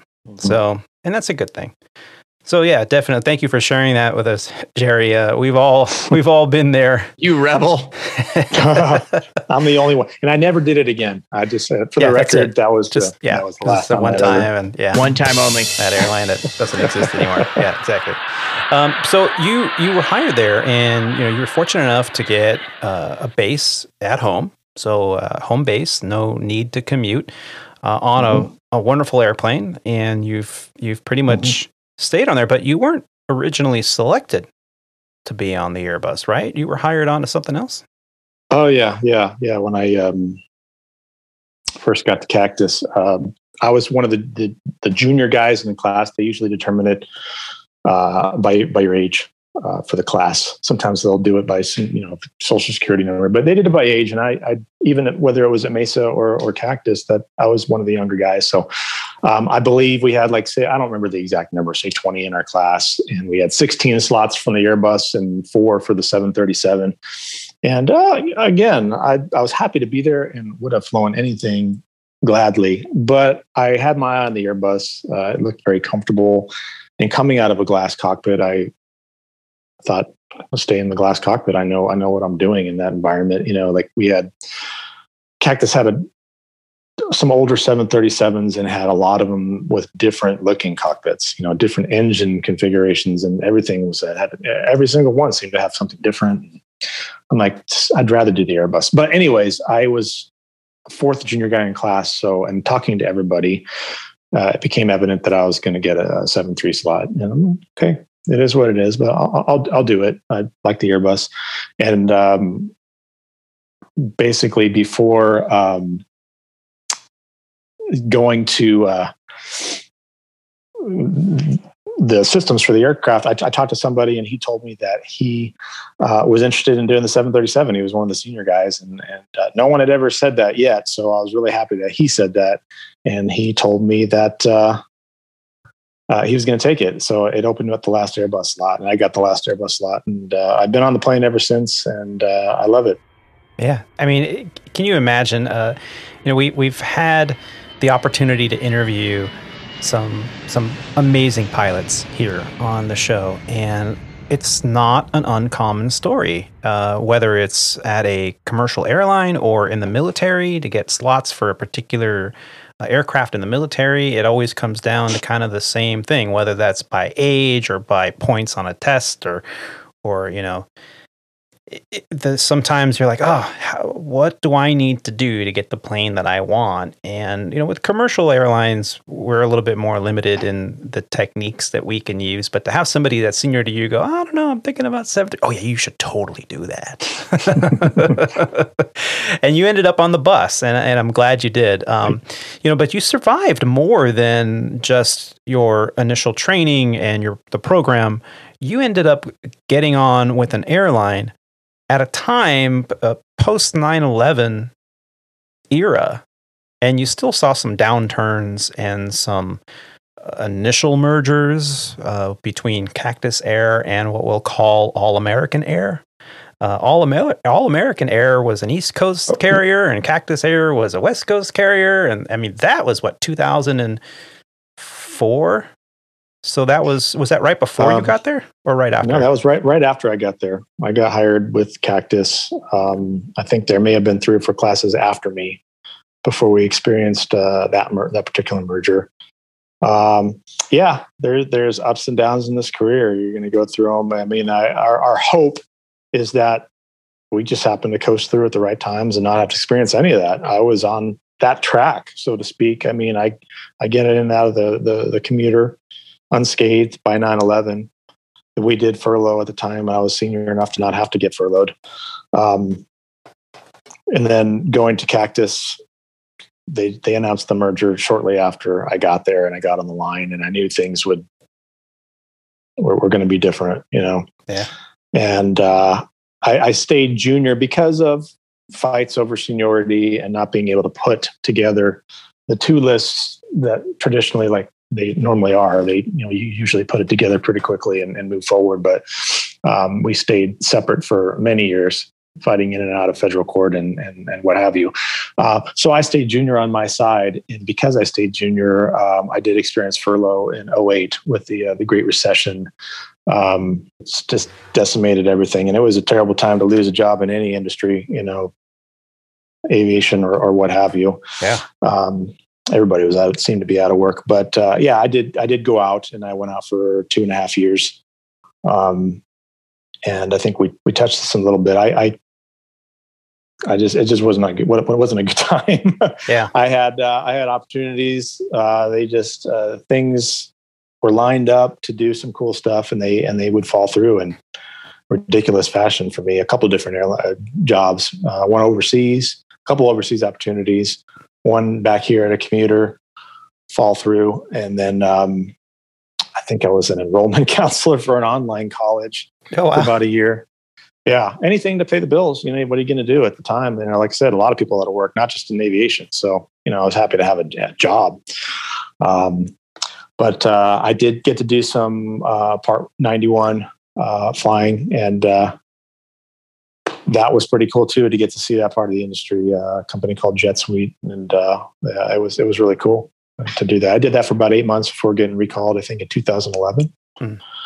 And since then, I think they changed the name on the side of my plane another time. And worked for good old Legacy, as we're going to call it today. Yeah. Yeah. And so did that, when you came back from furlough, you came back before that merger. So you were at Cactus Air, and then which later changed its name to All American Air. Let's just say that. And then All American Air then had a merger. Was it 2015? I think it was, and they turned into Legacy. Yeah, they merged with Legacy Airlines. So something like that. I don't remember the exact dates. Did that really affect you with each progressive merger in terms of seniority and equipment and flying and quality of life, or were you fortunate enough to kind of, other than the furlough, obviously, that made times tough for 3 years, but I mean, how did that affect you? The Moab, as they call it, the mother of all bids and all that stuff. Yeah, I mean, I'll be honest with you. We could probably do 10 podcasts to get into the ins and outs of the first merger. And you could probably write a couple books on how not to do a merger as far as integrating of work groups and the animosity. And it was legendary. Yeah. Between Cactus and we call All American, it was not good. And that really affected my quality of life just because we remained separate and I stayed junior during that whole time. And it really wasn't until the Legacy merger that it really kind of opened the floodgates and allowed opportunity and to have one list and move around if you want to and change aircraft if you want to. But yeah, I mean, through that whole time before, staying on the bottom, I'd say the bottom 95 percentile or so, just doing just reserve the whole for over a decade, it's definitely going to impede on your quality of life. Yeah. And that's what we deal with in the industry. It's just part of the deal. Mergers, downturns, furlough, it's all part of it. And I can, unfortunately say I've experienced it all now. I'm a seasoned aviation veteran here now. Yeah. And so did you get based in Los Angeles as a part of your initial upgrade at Legacy, or was that because of the shrinkage of the base in Phoenix? Oh yeah, our base in Phoenix did shrink. I managed to hang on to that.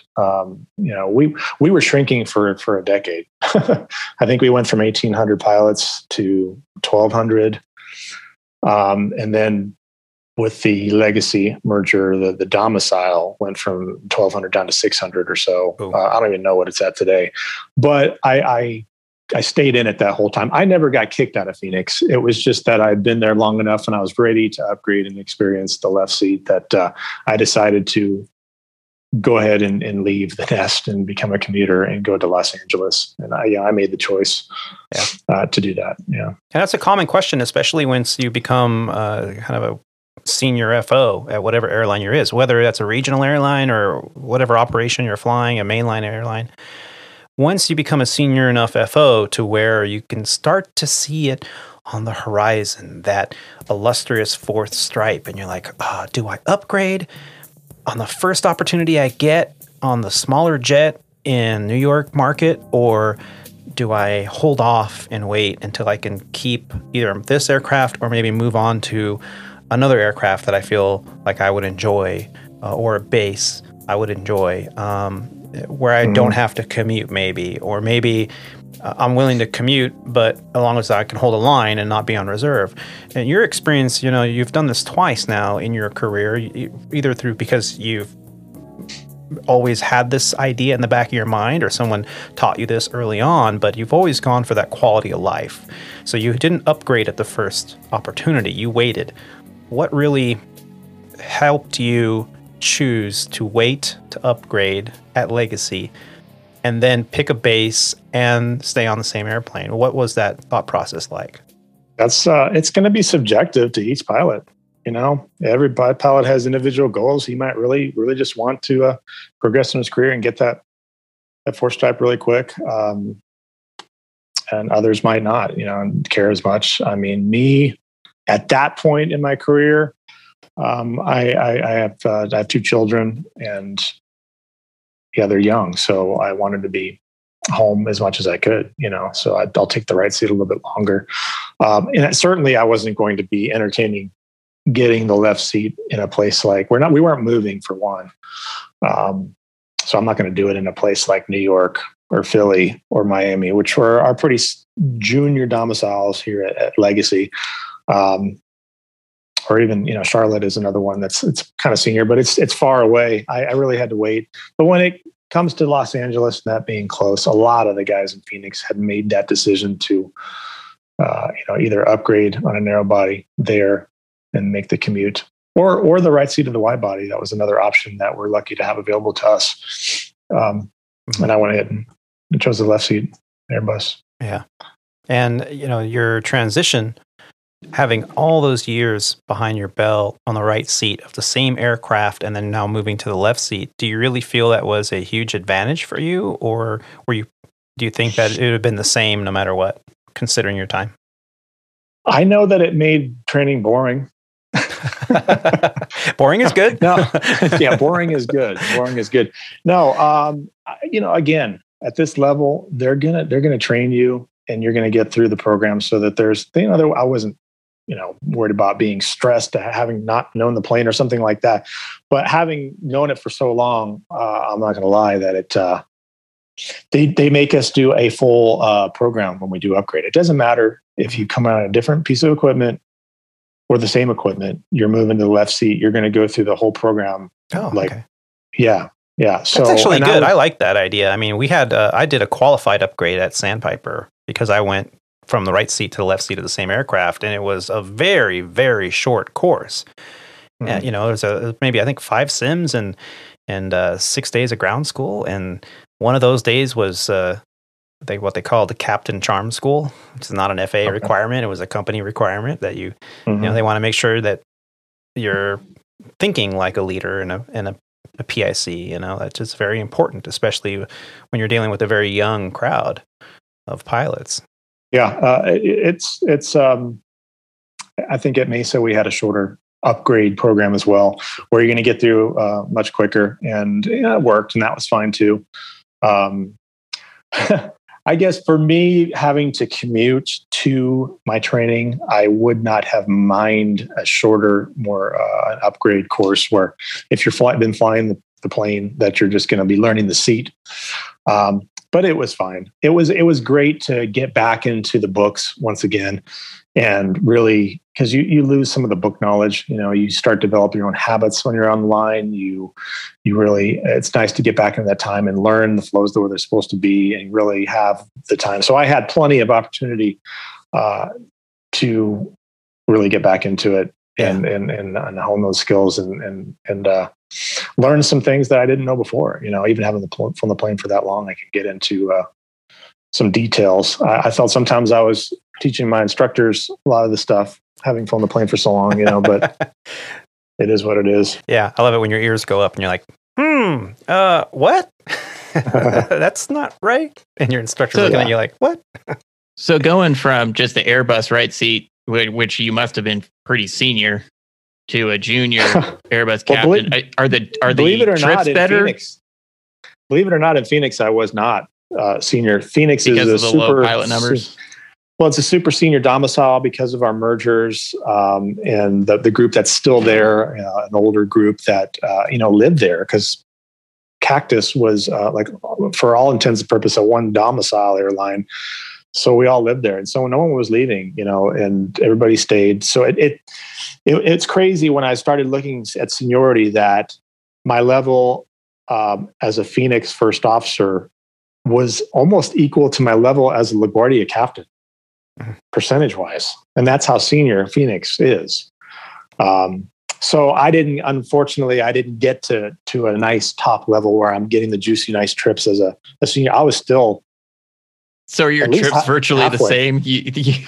There was no change. Yeah, I didn't have a cushy schedule versus a. No, I'm still waiting for that cushy schedule.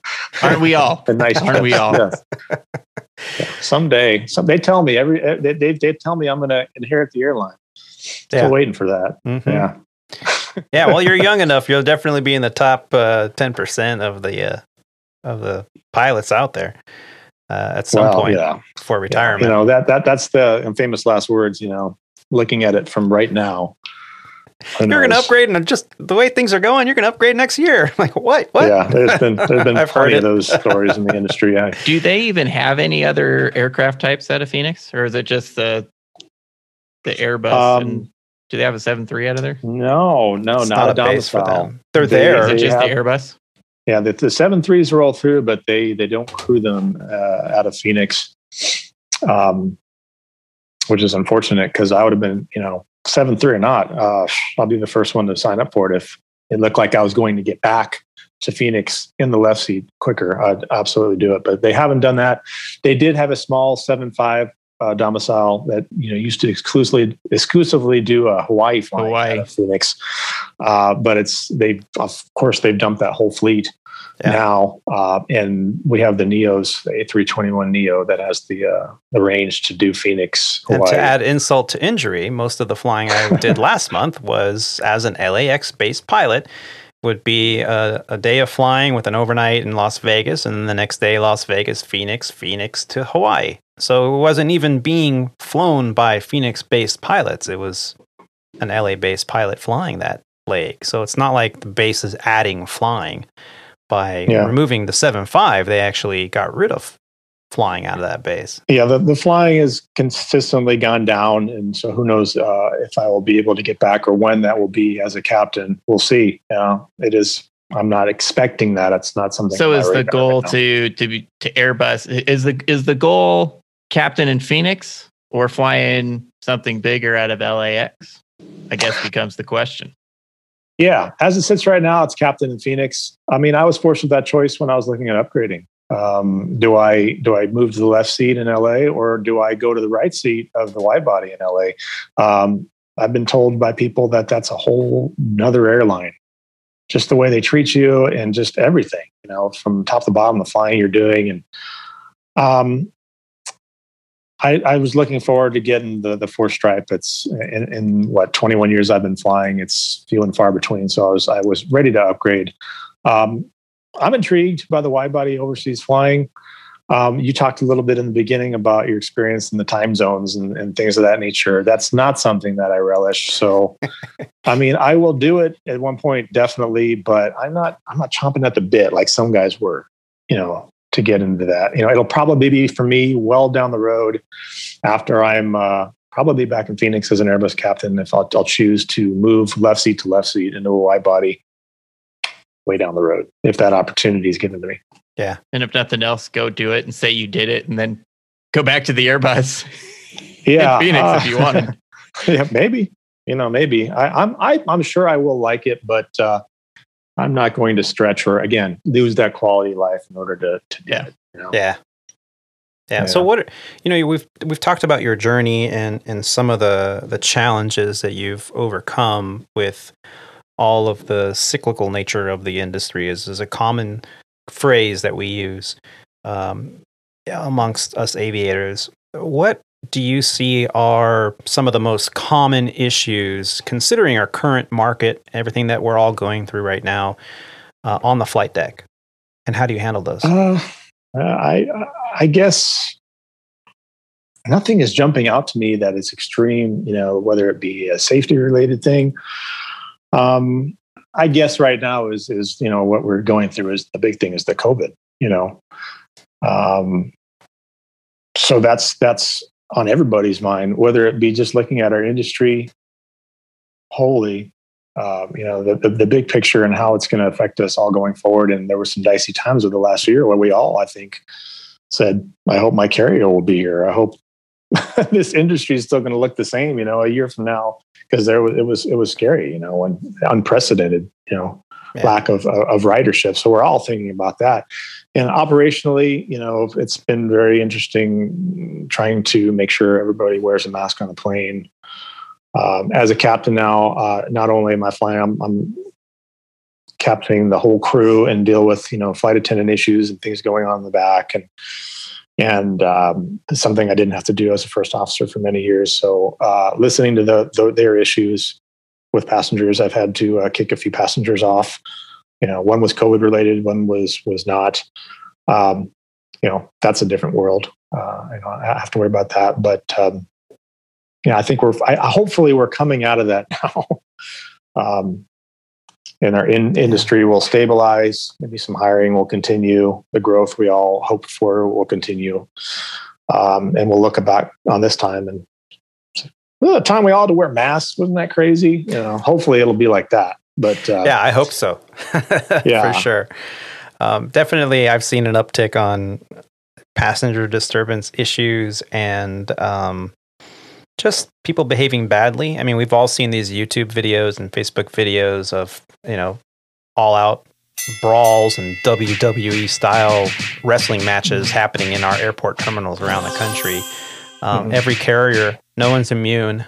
There used to be a time where, that was, so-and-so airlines. And, go figure. Nope. It happens on all of us. And unfortunately, we've become with how many mandatory PAs are we now having to give? And I'm sick of making that same one over and over about the mask, but it is what it is. We have to make it, and are required to make it, because if we do have to kick somebody off, we have to say that we warned them this many times about the masks, and I've had to kick a few off because they refused to wear it. And it is what it is. But yeah, things are hopefully going back the other way. I mean, right now there certainly is a different socioeconomic status, I guess, that are able to fly that normally aren't, because we've had some very cheap airfares for a while, with very empty planes. And it did bring some, interesting things to the back of the plane, as far as arguments and what have you. Yeah. But I think that will hopefully, it's all cyclical and will change again. So if a young man or woman or, even one of your own children said to you, I think I want to be an airline pilot, Dad, I see what you're doing. And, what would you say to them?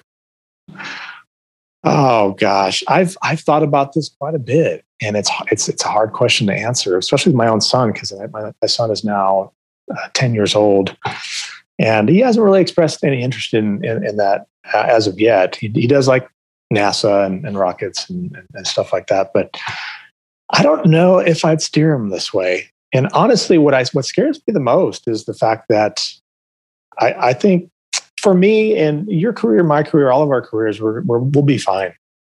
But someone who's my son's age wanting to be a pilot, I think our days are numbered. I'm not going to lie. Yeah. We have automation that's up there now, whether it starts with one pilot on the flight deck or one pilot, and then the person next to him doesn't have any license, or, is half licensed, and then it goes to one pilot, and then it goes to no pilots. I mean, they can take the plane. They can do it all now. It's just obviously, and as times change and, a millennial out there goes to the airport without even driving his car, it's not a big leap for him to get on an airplane that doesn't have a pilot. I mean, I bet that there's people in the, back in the 30s or 40s or whatever, that said, there's no way I'm going to get in an elevator without an elevator operator. Are you kidding me?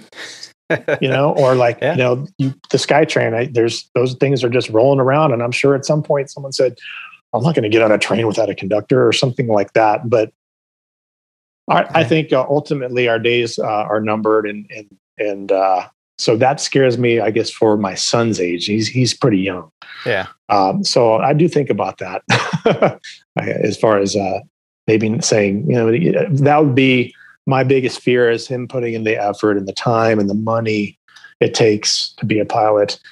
And then 10 years into his career, there's nothing for him because they're shrinking the numbers of pilots out there as the, whatever, Yeah. It's going to happen. The question is, how long does it take and when does it happen? Yeah. And Roger, what about yourself? I mean, you've got 2 young children around the same age. What would you say if one of them came to you and said, I think I want to be a pilot, Dad?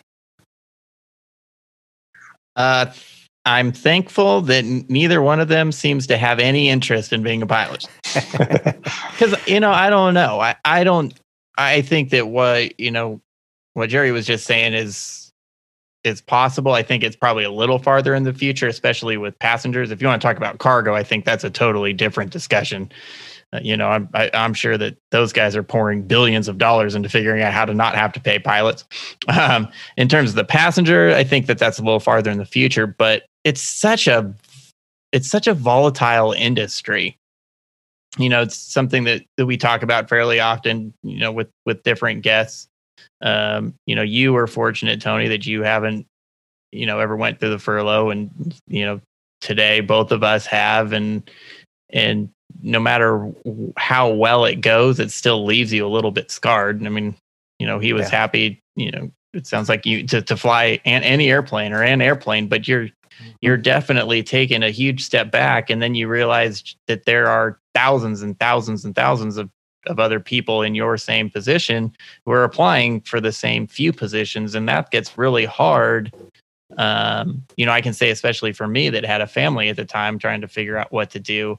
And there are just, to be 100% honest, there are other things to do that are a little bit more stable.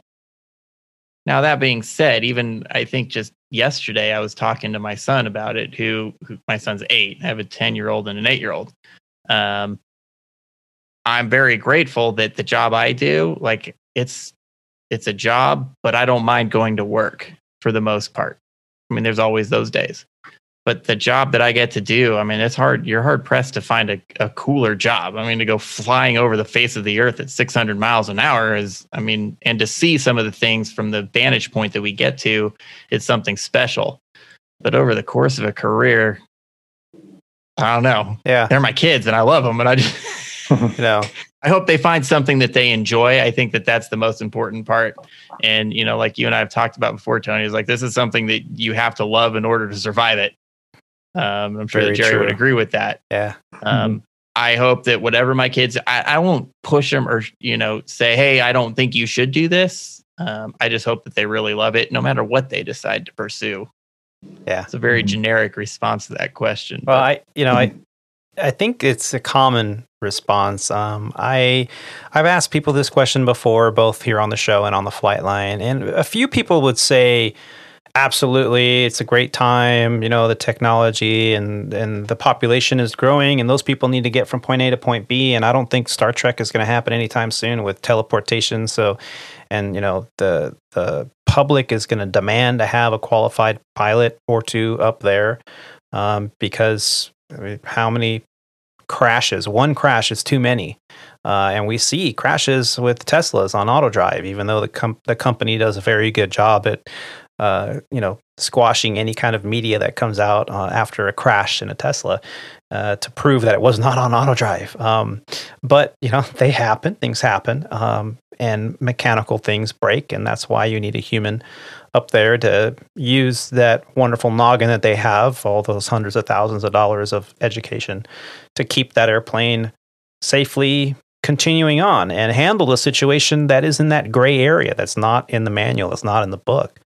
And so I don't think in our lifetime that we're going to start to see a reduction of the necessity for human pilots up there.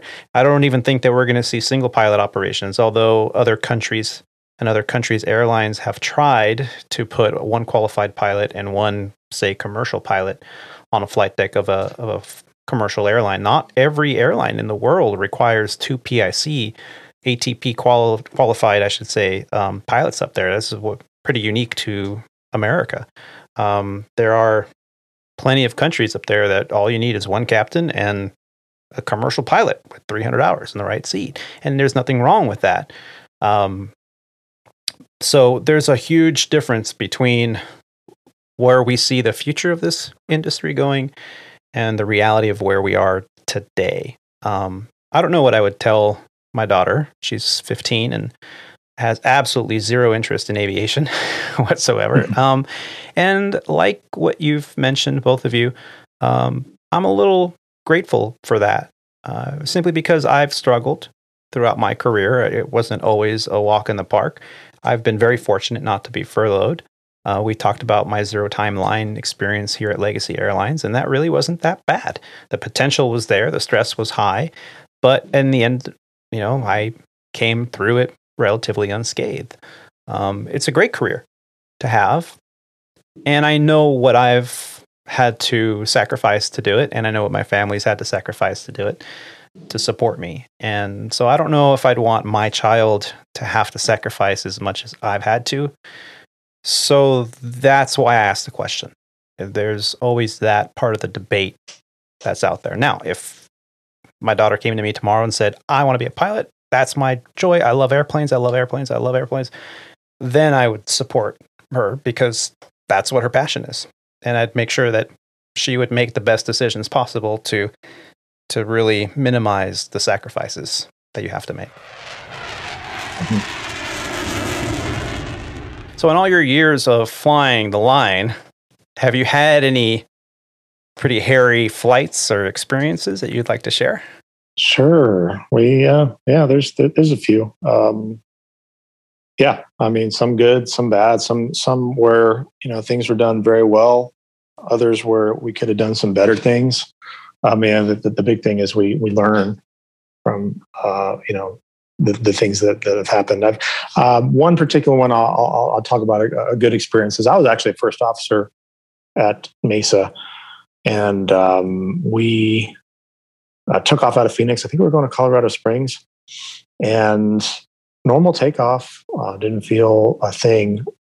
We're climbing on with a departure, and they said, "Hey, we want to relay a message from the tower." They said there was debris left on the runway. They think it was from you guys, and we both looked at each other like, I don't know, felt normal to me. So we continued on, and then 5 minutes later, the flight attendant came up or called up and said that passengers were really freaked out because it was really bumpy when we took off, and now it smells like rubber back here.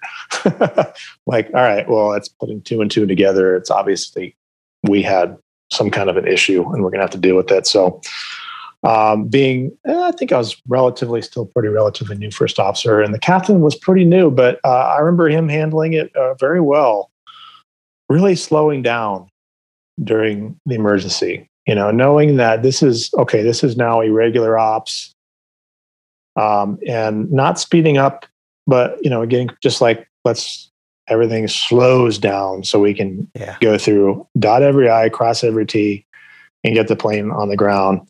And he did what they teach you, good CRM. He included myself. He started calling the company and asking their opinions. We think we have a tire issue. Should we press on to Colorado Springs, or do you think we should come back to Phoenix? What do you guys? And then we made the decision, and ultimately he made the decision. We come back to Phoenix and land there. And we had no idea what was wrong. Honestly, it's only just what they told us about the tire. So we decided to come back. We did declare an emergency, and we're like, we decided to do a low pass. We don't know if we don't have any landing gear hanging out the thing now, or if it's a tire issue or what. Maybe it's not even us. Maybe that debris was there and we sucked a little up. Who knows? So we did a low pass. We dropped the gear, came around, let the tower take a look at our undercarriage, and they said it looked normal. They say we don't see anything different. So, okay, well, with that information, we'll come back around and we'll just do another approach and land. I think it was runway 26 in Phoenix. It's funny, and I'll never forget this, as we come back around, because we did take the time to let everybody know and talk to people and include people. It also gave everybody and their mom time to know that there was an emergency out there. I mean, the media outlets all listened to guard and all that. So by the time we did come around to land the plane, there was 3 helicopters hovering over the threshold of 26, just waiting for us to go up in a ball of flames at the end of the runway. Jesus. That's what they want, they want to see something dramatic happen. So, they gave us a discrete frequency and all that good stuff. And we came in and we're just going to do a nice long rollout, touchdown. And I don't think we had our passengers brace because, again, the gear looked good. And we rolled out and we still didn't feel anything. I think the nose wheel came down and had a little bit of a shimmy. So we thought, well, maybe that was the nose wheel. We had something, but we rolled off and into the little, area there for some overflow parking, and you feel kind of this when we were getting slower, like when you have a pop tire in your car, as you slow down, you finally feel boom, boom, boom, boom, boom. So we set the parking brake, and the plane is still going boom, boom, boom, boom, boom. And we look at each other like, what the heck? And we look down, and the vibration gauge on one of the engines is like off the chart. And we're like, okay, well, let's let's secure the engines here, and we're not going to move anymore. Call out a bus to get our passengers, on air stair, because we're not going to go anywhere. And apparently that's what happened. Is I got out and did a walk around, and I think it was the inboard tire on the number 2 landing gear, the right landing gear. The tread had completely come off. It was intact. It was still air in the tire, but it was just all you saw was cord, no more tread. And the underside of the flap was completely dinged up and black, where all the black, the tread had hit it. And on the other side, the top of the wing was sitting a bunch of the tire tread on the top of the wing. And then I looked up the side of the fuselage, and it was black all the way up, and then up into the engine, it's practically, the bottom half of the inboard flap. It's practically right below the intake of the engine. It had traveled up and almost came forward and gotten into that engine. All sucked that up in there. Wow. Yeah, and it sucked a lot up. I heard later that they did the scope on the engine. It was toast. It was done. But it was producing thrust, and we had no idea we had an engine problem until we got on the ground and we were at idle. And we're sitting there. Then you could feel the thing vibrating.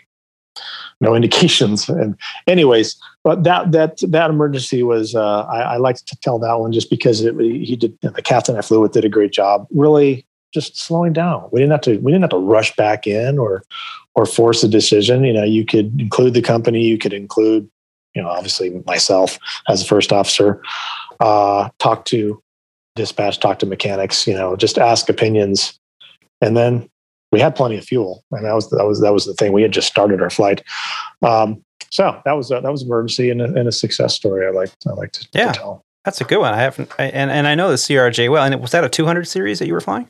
It was a 200. Yeah, so the engine is literally right in line with the trailing edge of the wing. So to have debris go from under the wing, and then in its evaporation of tread and rubber and who knows what else, to get sucked back up and almost have to go kind of forward and then get sucked into the engine. It's pretty impressive. Yeah, it made us wonder if we actually maybe had sucked more up on our landing with reversers and stuff. Obviously, we did suck stuff into the engine on takeoff because you wouldn't smell rubber in the cabin without. But I think we did more when we rolled out the second time. Yeah, to have the tread sitting on the top of the wing, obvious something like that did happen.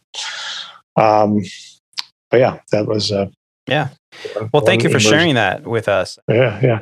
One thing that was funny about that is, you're talking about the media and the helicopters. I told my wife at the time, I said, hey, I'm just letting you know everything's good. I'm fine. But we just had an emergency. I taped the evening news tonight, so I want to see what happens. And I did see they had a story on it. And they had us in, tensions at Sky Harbor Airport this evening, and they show us as we come in, and then they talk about it, and they said they had a gear problem, and lo and behold, they have like the little circle around our nose gear. So that just tells you they have no idea. They don't really know what's going on. Yeah, that's the gear right there. That thingy, that dangling thingy right there. It's a gear thingy. I had a problem with this tire, and that wasn't the one.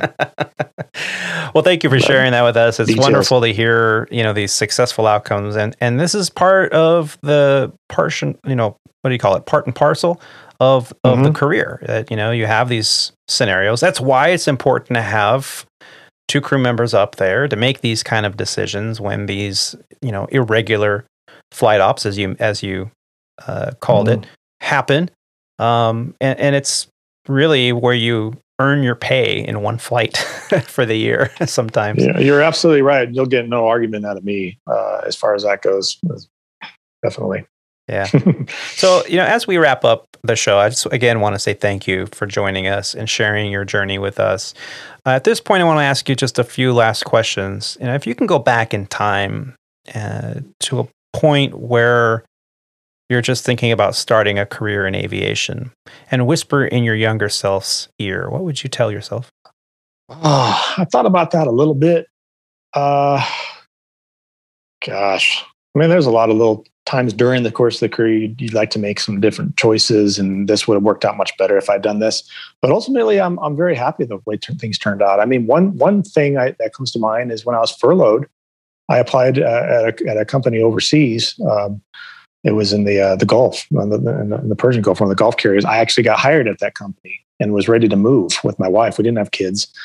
And they were very adamant that I resign my seniority, resign completely from the airline. I was on furlough and I didn't want to do that. None of us ever want to do that, you know. And our chief pilots in the Phoenix domicile were saying, whatever, you turn that in and I'll just throw it in the garbage can, you know.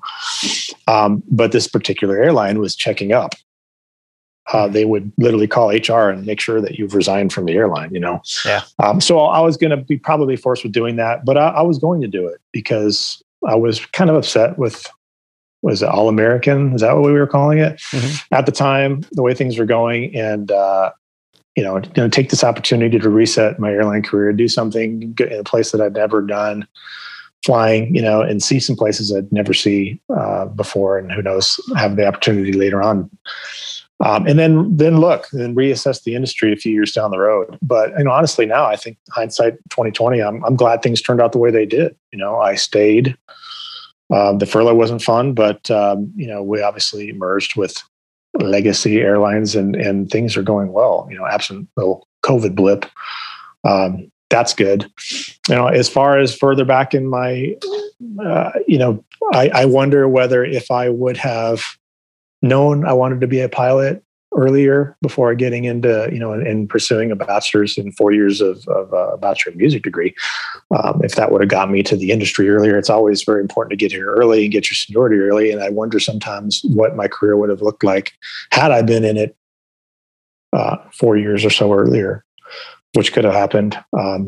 But, you know, that is what it is. You know, this is the way it went down. And, you know, as I'll tell you now, I don't think I'd change a thing. I enjoyed studying music and I enjoy what I do with that now. So, absolutely. Wonderful to hear.